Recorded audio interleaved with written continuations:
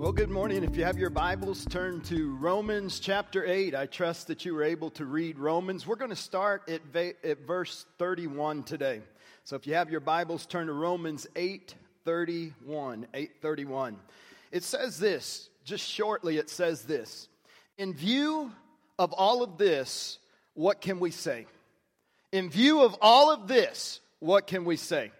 If God be for us, who can be against us? I want you to turn to your neighbor and I want you to say, if God be for us, who can be against us? Amen. Turn to the person on your left, turn to the person on your right, and say that. But it's really interesting how Paul said here. He said, in view of all that. In view of all that. Well, in view of all what? In view of all what? In view of everything that you have read prior to verse 31 in Romans 8. He said, in view of this chapter, and everything you've just seen, know that God's for you, and when He's for you, nothing can be against you. What is stopping us? So we start at the top and it says, in view of this, I want to just highlight some things. In view of this, that right now, there's no condemnation.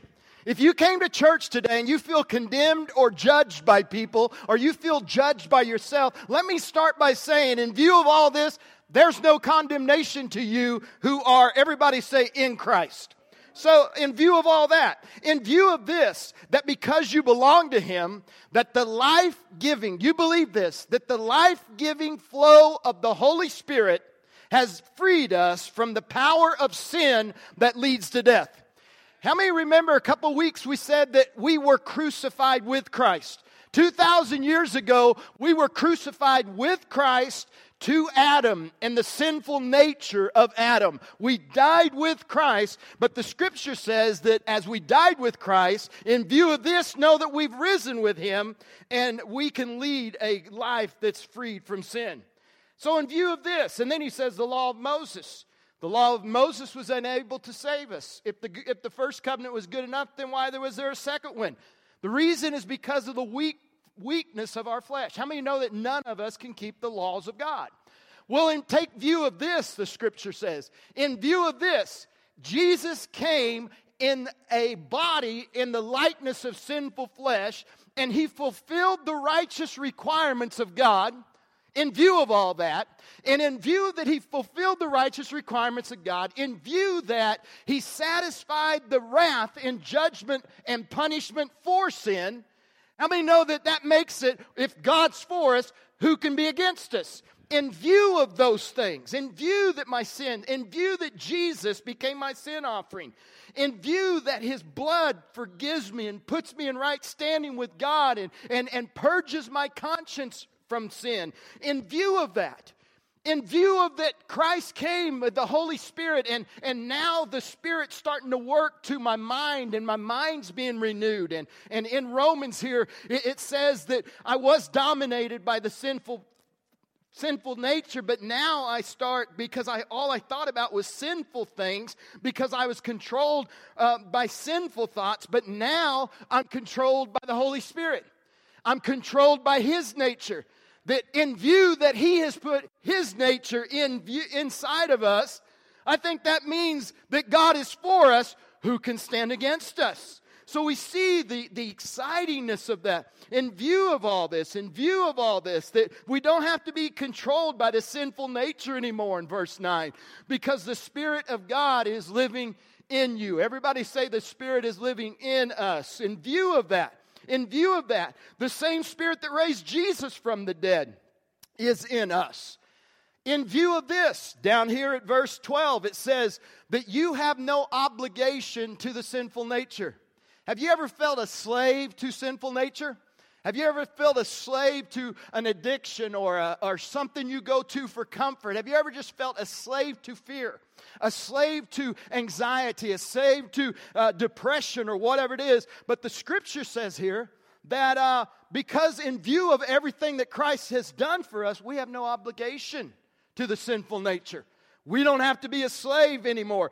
For if you live by its dictates, you will die. But if you, through the power of the Spirit, we can put to death the sinful nature, we will live. For all who are of the Spirit of God, all who are of the Spirit of God are led.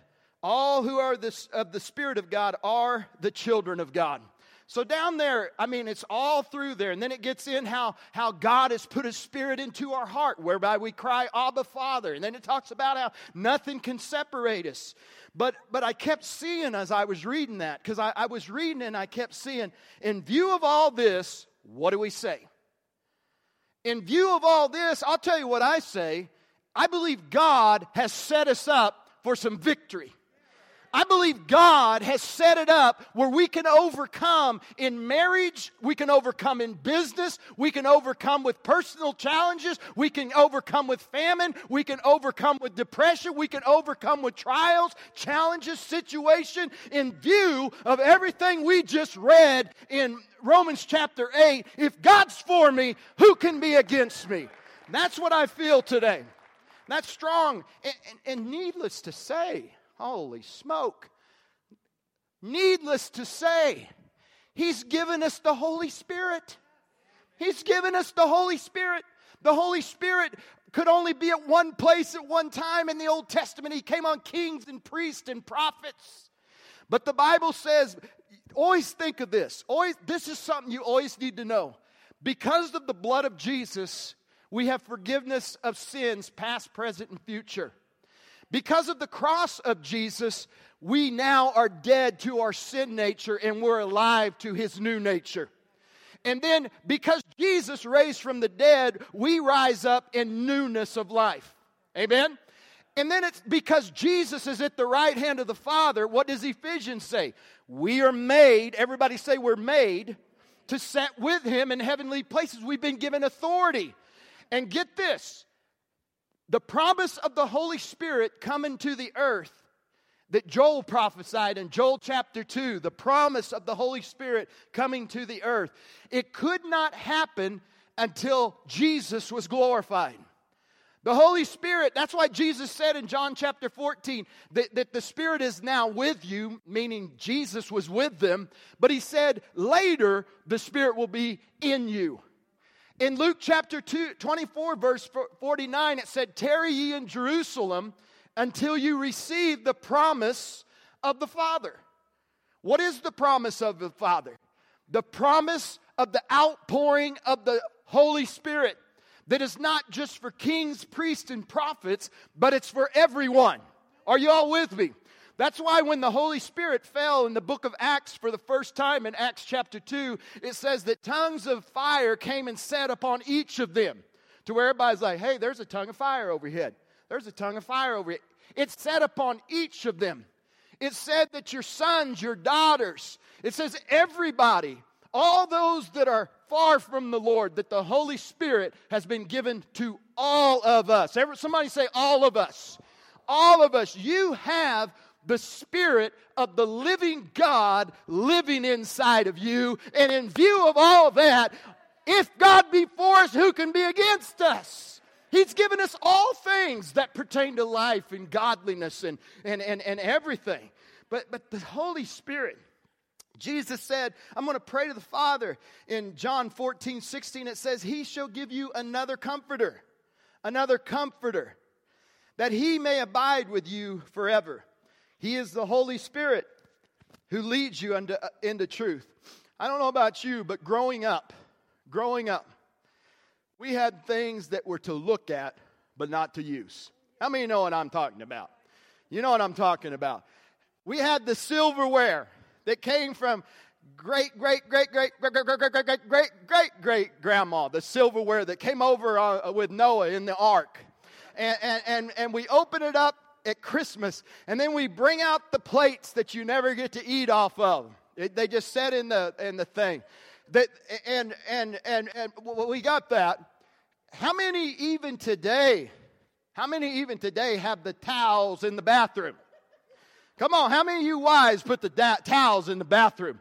They are meant for looks, baby. Don't you dare touch them things. Man, I go over to people's house and I use their washroom, and I know don't touch that towel. That's for looks, and they forgot to put the one you're supposed to use up, and so you're like going like this. I mean, You don't do that. Oh, I remember growing up on a farm, you take about 3 showers a day because you get so dirty.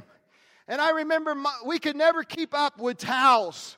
And I'd get out of the shower and I'd be like, oh, crud. No towels. How many's done that?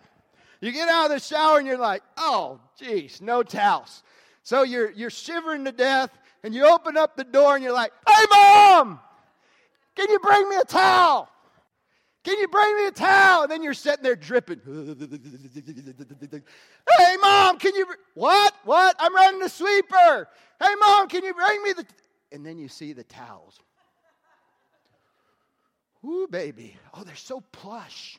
Never used. I'm talking, they're the long ones.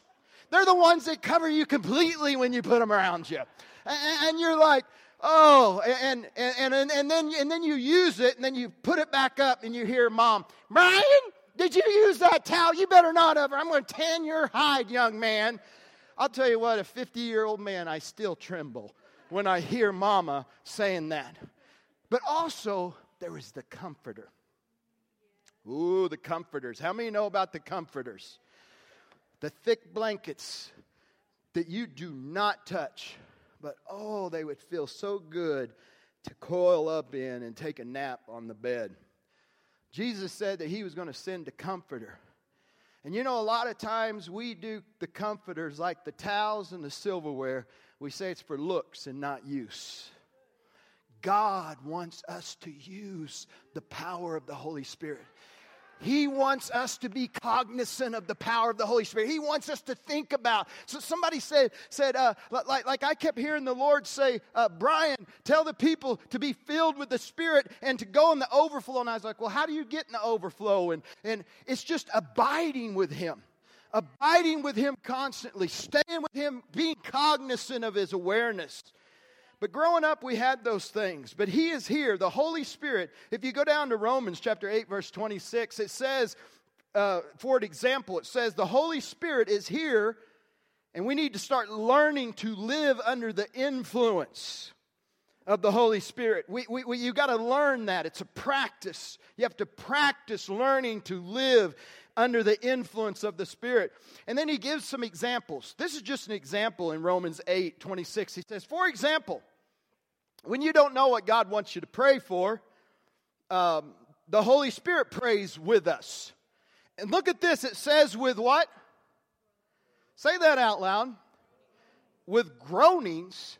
Are you talking about, a groan? With groanings. With groanings. With groanings that cannot be expressed in words. And the Father who knows our hearts, look at this, I want you to see this, knows what the Spirit is saying.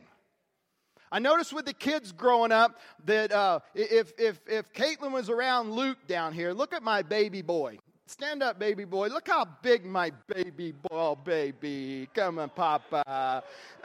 Baby boy. Okay, I remember, you can sit down now, son. Beautiful girl, single and available. No. Anyway, my son here, he would like just groan and make all these noises. And when he was, Oh, yeah, Carmen said when he was a baby. Make sure they understand that. When he was a baby, okay, and Caitlin would be sitting there and she'd say, he wants some corn. And how'd she know that? And then you'd give him corn and he'd stop crying. And then Logan would be like, and throwing it. And Caitlin would be like, give him mashed potatoes. I mean, how did she know? How did she know? I'm telling you, sometimes there's a prayer that's deep in your spirit that you may not have words and it may be a groan, but your Father which is in heaven, He knows. He knows. There's power in a groan. When you don't know how to say the Spirit groan, He knows. You think, man, he's preaching on the groan today. You know what? I've never preached on the groan before, but this just kept hitting me. You know, Jesus in John chapter 11, verse 33, Lazarus had died. How many know that story? Lazarus had died. And Jesus was kind of late getting there. And as he went up there, he went up there and they met him, and Mary and all of them, they were crying. It's like, oh, Jesus, you're too late. Lazarus is dead. And Jesus was like, no, he's not dead. He's just sleeping. Oh, Lord, if you'd have been here, this wouldn't happen and all this stuff. But the Bible says that again, they said, Lazarus is dead. The Bible says that Jesus groaned deeply in his spirit. He groaned. He groaned. I looked that up in the Greek this week. You know what that means? It means to snort, to springing out of displeasure. It's anger, it's indignation. It expresses indignant displeasure with somebody or something, and you're getting ready to charge them sternly. And then it says that groan, he groaned, and then it's the shortest verse in the Bible. It says Jesus what? Jesus wept. And they said, oh, it's because he loved Lazarus so much. And then the Bible says he groaned again. I looked that groan up. Guess what it means? It means to weep with deep pain of, oh, how he loved him. So sometimes, man, that first one was that deep groan where you just groan in the spirit. Have you ever went through a painful situation? That first groan was against the devil. What are you doing taking my Lazarus? Putting sickness on him that he's dead. So that first one's like, and anger and indignation. And then the next one was, oh, I loved him so much. And then he said, move the stone. And then when the stone was moved with great sternness and confidence and authority in the Spirit, he said, Lazarus, come forth. And he called death to life, and Lazarus came out of the grave. I'm telling you, brothers and sisters, have you ever been so in pain and so hurt or so angry that all you had was a groan? I'm telling you that the Holy Spirit does that in you, and God knows and understands the groan. Somebody give him praise today. There's a groan.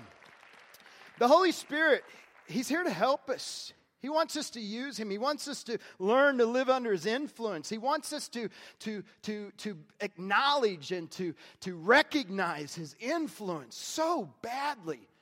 I wake up sometimes, I always wake up and say, this is the day the Lord has made. I will rejoice and be glad in it. Always first words out of my mouth. And then the next thing I say is, good morning, Holy Spirit. Good morning, Holy Spirit. What do you want to do today? What do you say we grab some coffee? What do you say we go out and begin to talk and share? That's how I start my days. But the Holy Spirit is here to do so much. In John chapter 18, it says he's here to witness and to convince us of truths and to remind us of things. In John 16:18, it says when he, the Spirit of truth, comes, he will convict the world of sin. Notice it says the world of sin. He will convict the world of sin. Brothers and sisters, today after service, I feel real strong. Keep a track where your cards are. Today at the end of service, I feel this strong. That God's going to lay people on your mind, because there's a word in the Spirit today that sheep are scattered and God's calling them into the fold. And if you've got friends and family that you want saved, we're going to write their names down and on a piece of paper and keep getting cards, because we're believing that people are coming alive this Easter. Amen? People are coming alive this Easter. So, but even with the Holy Spirit, Don't try to witness and don't try to do things without involving the Holy Spirit. Like when I preach, I know the Holy Spirit has to speak in hearts and just take what he puts out of my mouth and believe that he's doing something in the heart. Write down 2 Corinthians 4 to use this week while you're praying for people. Don't hand these cards out without praying and inviting the Holy Spirit. Because the Holy Spirit can come in and take the blinds off eyes, open deaf ears, and open hard hearts. Because they're blinded by the god of this world. So before you witness, you got to involve the Holy Spirit. And He's here that He will convince people they need Jesus. How many remember when the Holy Spirit was saying, you need Jesus? How many remember that time? So that's what He does to the unbeliever. But to the believer, He convinces them of righteousness and judgment. I grew up in the South where they was like, "Ooh, the Holy Ghost. Ooh, the Holy Ghost. Ooh, He's here to convict you of sin. And after you're convicted of sin, He's going to show you just how unrighteous you are. And because of your unrighteousness, know that God, He's going to get you." So I was like, I had one guy say, "You better not be caught in sin when Jesus splits the eastern sky." Are you serious? Nobody's can live like that. What that means is He convicts the world of sin, and He convicts the believer of righteousness. It says, "Because I go and I sit on the right hand of the Father." In other words, He convinces you that He took your sin and gave you His righteousness. And then he convicts you, and He says of judgment because the prince of this world has been judged. Nowhere does it say that the human being's being judged. It says the prince of this world, who is your enemy of your soul, he has been found wanting, he has been found lacking, he has been found judged, and you are an overcomer over him. That's what the Holy Spirit's there to tell you. That's what the Holy Spirit's here to remind you of that. The Holy Spirit's here in Romans 5:5 to tell you you always have hope because God's love is poured in your heart by the Holy Spirit. What in the world does that mean? It means when you feel hopeless, when you've lost hope, when you feel like you frustrate God. You know, most of the time, especially since I understand grace now that God's given me a revelation of grace, I don't use grace is like, because like when I fail, it's hard for me to go ask for forgiveness. Not because I don't want forgiveness, it's just, doggone it, I don't want to let the Lord down. I know He died for that. He died for my sin. And I'm like, Lord, I'm so sorry. That's why grace, when you really get a revelation of grace, it'll make you where you're motivated. You don't want to let the Lord down. You see how much He loved you and how much He did for you, that you don't want to do anything against Him. Your heart changes. But the Holy Spirit is poured out, and He's always saying, God loves you. God loves you. If you're here today and you feel like you are not loved, that you are frustrated, and you've been told you're frustrated, and you've been told you're this, that, and that, I'm telling you, the love of God right now while I'm preaching is being poured out in your heart, and He's saying, I love you. I love you.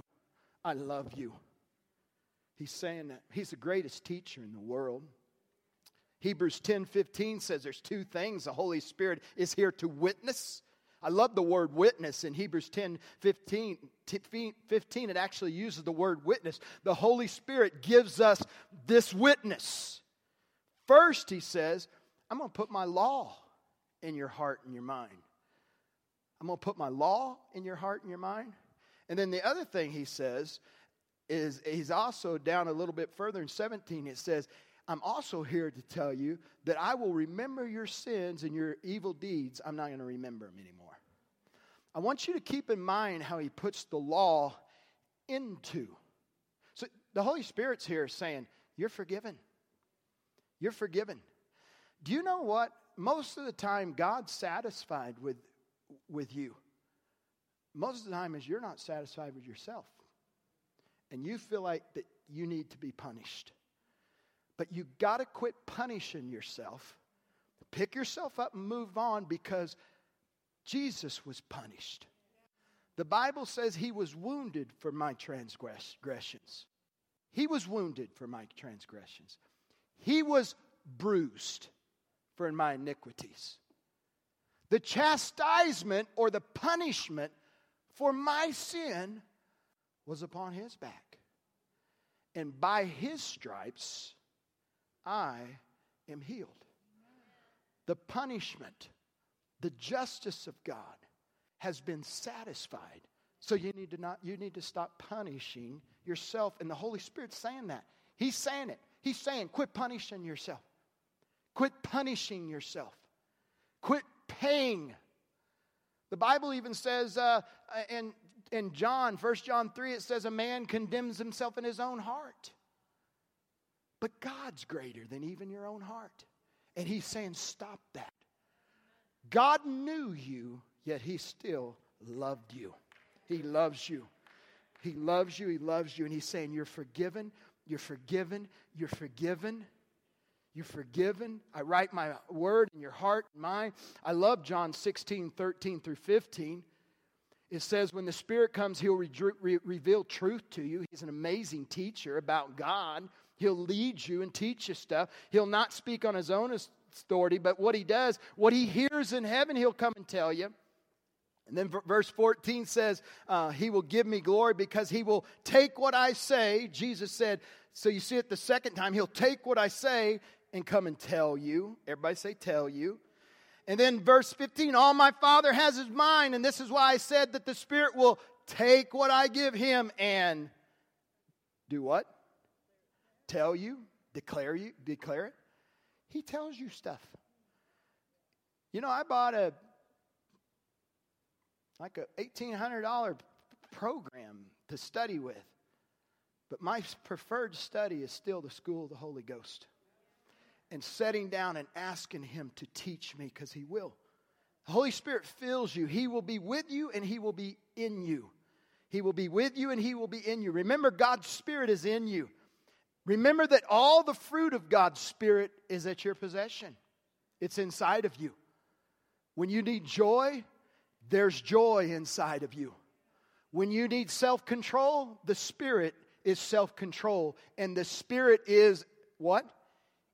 In you. Say it. The Spirit is in me. Do you have self-control all the time? But do you possess self-control? How do you possess self-control? Because the Holy Spirit, the fruit of the Spirit is what? Self-control. So if you will yield your mind when you're wanting to get aggravated with your wife or your children, where you want to lash out in anger, that's what it's talking about, yielding to the Spirit and submitting to the Spirit. Submitting to walk in the Spirit so we don't go ahead and just keep fulfilling the lust of our flesh.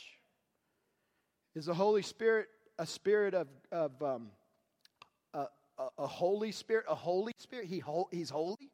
There's purity, there's holiness, there's joy. People that are depressed and have anxiousness, joy is inside of you. There's joy inside of us. The Spirit is in us. And even peace. I really think, I hope you can make this connection like I did this week, because I was never able to connect this. But think about this. The Holy Spirit writes His Word on your heart and on your mind, right? Do you believe the Scripture? It's several times in Scripture. He writes the Word on your heart and mind. Okay, now I'm telling you that the fruit of the Spirit is in your heart. All love, joy, peace, patience. Peace. Everybody say peace. Peace. Think about this. Peace is in your heart. Come on. Peace is in your heart. And peace, when you read the Word, and the Bible says, receive the engrafted Word of God in James 1:21, which is able to save your souls. Romans chapter 12 says, don't be conformed to this world, but be transformed by the renewing of your mind. So what happens is you get to a place where you say, God's Word is in my heart, and listen to this, it's even in your mind. It's just a matter of recognizing and being sensitive to the influence and yielding. Listen to me. Yielding to that. And knowing you have the power to be able to do that because the Spirit's in you.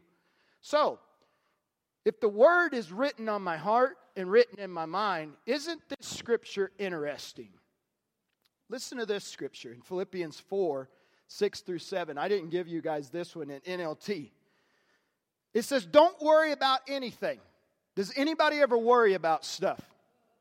Okay, the Word says don't worry about anything. So this is how we're renewing our mind. I'm not supposed to worry about anything. So it says don't worry about anything. Instead, pray about everything. tell God what you need. Do it exactly like the Word says. Tell Him what you need, and then thank Him for the answer. So when you're worrying about something, you say, hey, I'm not supposed to worry about this. So I stop and I pray about it, and I tell God what I'm worried about, and I tell Him what I need so I wouldn't, what I think I need so I won't worry anymore. And then I thank Him that He's taken care of it, and I cast that care to Him. Look at this. It says, then, look at that next verse in 7. Then you will experience God's peace, which exceeds anything you can understand. His peace will guard your hearts and your minds as you live in Christ Jesus. Isn't that interesting that it says your heart and your mind? In your heart and your mind. Peace. The world teaches peace as going to Hawaii and being in one of those things you swing in, hammock, with a coconut cocktail, non-alcoholic, of course, and the music playing and the wind blowing and the waves coming. But when that's gone, I mean, that's an outward peace. The peace that Jesus lives comes from the inside. Peace is in your heart, and it's in your mind, and it transcends what you see in the physical. So that's why it's possible that you can be in dire strait, cysts. That's why it's possible when you're doing maintenance treatments 6 times, and you've been given a bad report, but you say, I'm going to believe the report of the Lord. And that's why when I go to Sis's house, she encourages me more than me trying to encourage her. She has a peace which transcends. It transcends what's around you. And this peace comes through the Word of God and through the Holy Spirit. There's so much things. But I just kept seeing that this stuff is already in you. Peace is already in you. You know something else that's already in you? Is power. The Bible says that you shall receive power once the Holy Spirit has come upon you. So when the Holy Spirit comes in you, a power comes with you. Philippians chapter 2 says that He gives you both the desire and the power. Philippians 2:13, and the power to do what pleases Him. The Bible says, not by might, nor by power, but by my Spirit, saith the Lord. He gives His Spirit.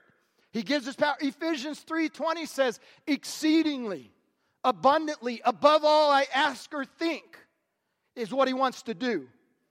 According to the power that works in you. Everybody say, in me. There's a power in you. There's a power in you. There's fruit in you. There's a power in you.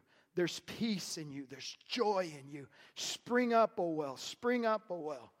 So that's why when you get to verse 31, and it says, in view of all this, that's why you can say, in view of everything you just read, and then I even went on and taught some more in view of the Holy Spirit sent here for us. In view of all that, I believe as a church we can say, if God be for us, who can be against us? And I kept hearing the Lord say, you're more than that. You're more than that. If you feel like you're settling for less, or settling for seconds, or settling, or you've given up, or you've lost hope, I hear the Lord say, you're more than that. I have more than that for you. We know that Romans 8:28 says, we know. Everybody say no. We know that God causes everything to work together for them that love God. Does anybody here love God? Say, I love God. Come on, say, I love God. The Word says that God causes everything to work for good to those that love God and are called according to His purpose. How many believe you have purpose, you have plan, you have destiny in the Lord? You will come through. You will come through. If God is for you, then who could be against you? The Bible says He didn't even spare His own Son in Romans 8:31, but He gave Him up for all of us. How will we not also along give us everything? With Him graciously give us all things. If He gave us all things for salvation, doesn't it stand to reason that He's going to give you all things to help you get through what you need to get through? He doesn't hold it back. And then Romans 8:33 says, who dares to bring in a charge against God's children?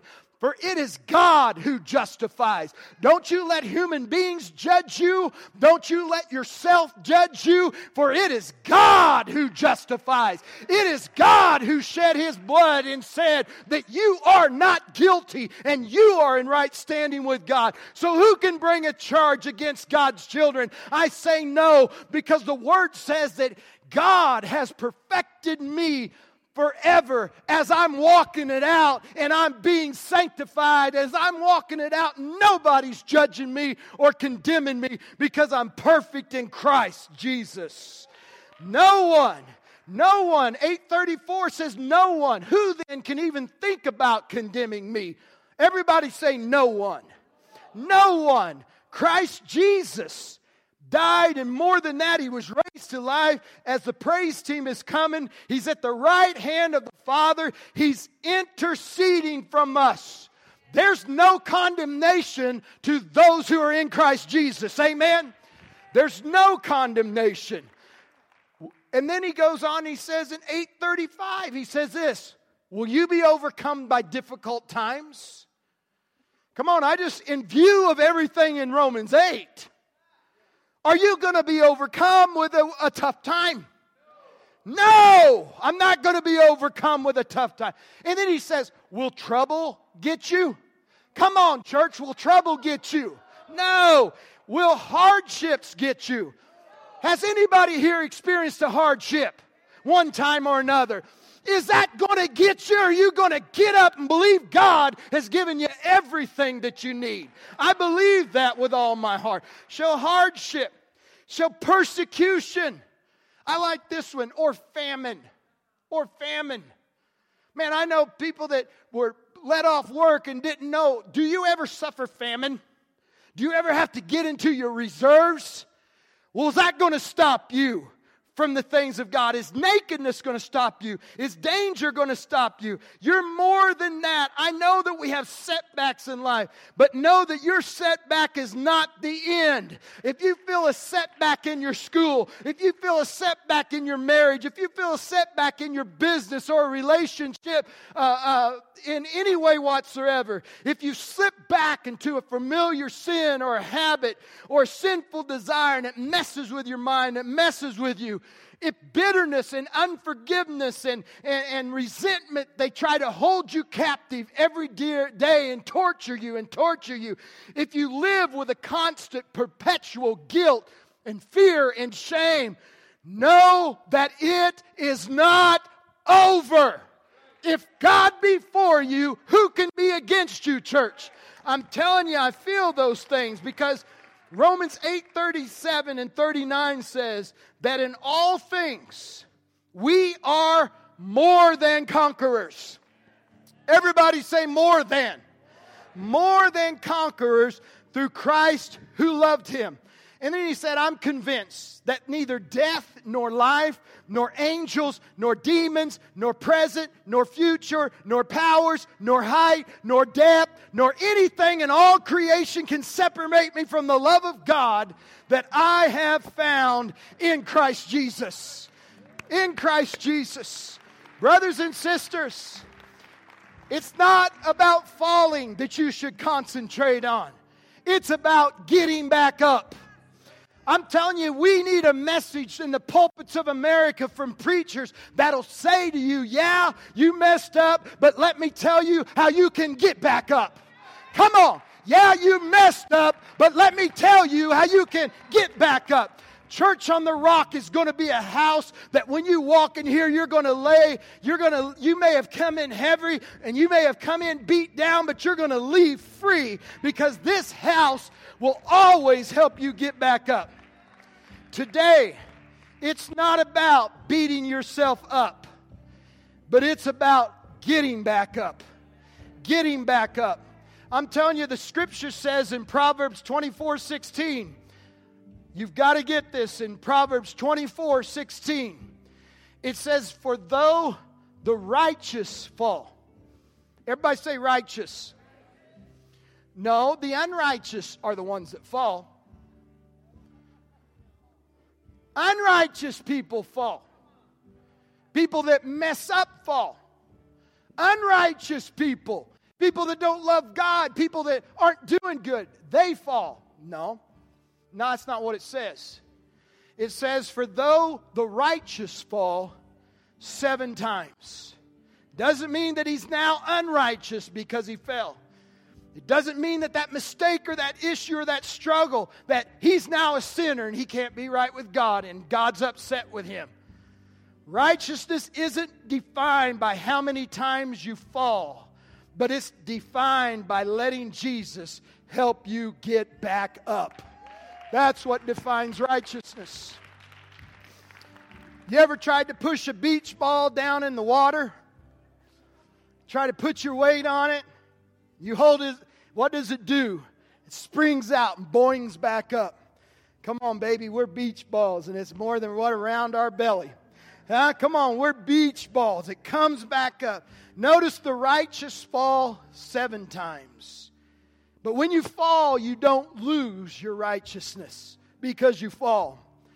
I really believe, and I think it's on purpose, that the reason it says, though the righteous fall 7 times, I think it means because we fall on Monday, because we fall on Tuesday, because we fall on Wednesday, Thursday, Friday, Saturday, and even all day Sunday, we fall. We fall. I think it's on purpose, but you better believe me that I may fall, but baby, I'm telling you, His grace always lifts me up. Hallelujah. Let's stand to our feet this morning. Lift your hands to the Lord and say, I'm coming up. I'm coming up. In view of all of Romans 8. In view of all of Romans 8. Man, I'm justified. I'm sanctified. I've been given the Spirit of Christ inside of me. I'm not obligated to my sinful flesh. I'm not condemned. Come on, I'm not condemned. The Holy Spirit's with me. He tells me God loves me. He tells me I'm righteous. He tells me I can overcome the enemy. He fills me with God's love. He fills me with God's power. He writes the Word on my heart and on my mind. He gives me the fruit of the Spirit. I'm telling you, there's victory in the house today for all of God's children.